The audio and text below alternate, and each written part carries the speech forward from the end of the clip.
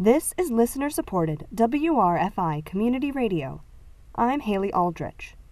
Ithaca College announces the launch of their new Masters of Science in Physician's Assistant Studies program. The new program comes in response to a growing demand for healthcare careers. According to the Bureau of Labor Statistics, the field of physician assistant is projected to grow by 31% from 2019 to 2029. The program will be located in the School of Health Science and Human Performance and will last 27 months.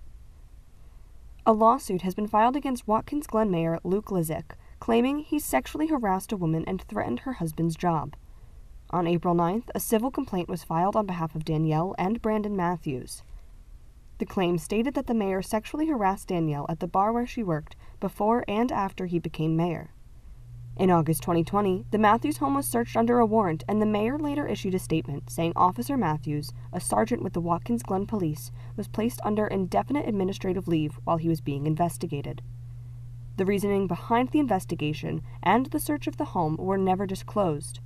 While Sergeant Matthews has been cleared by a grand jury of any wrongdoing in the case, he remains on administrative leave. New York State has updated its guidelines for travelers entering the state. Asymptomatic travelers from other countries, states, or territories no longer have to test or quarantine.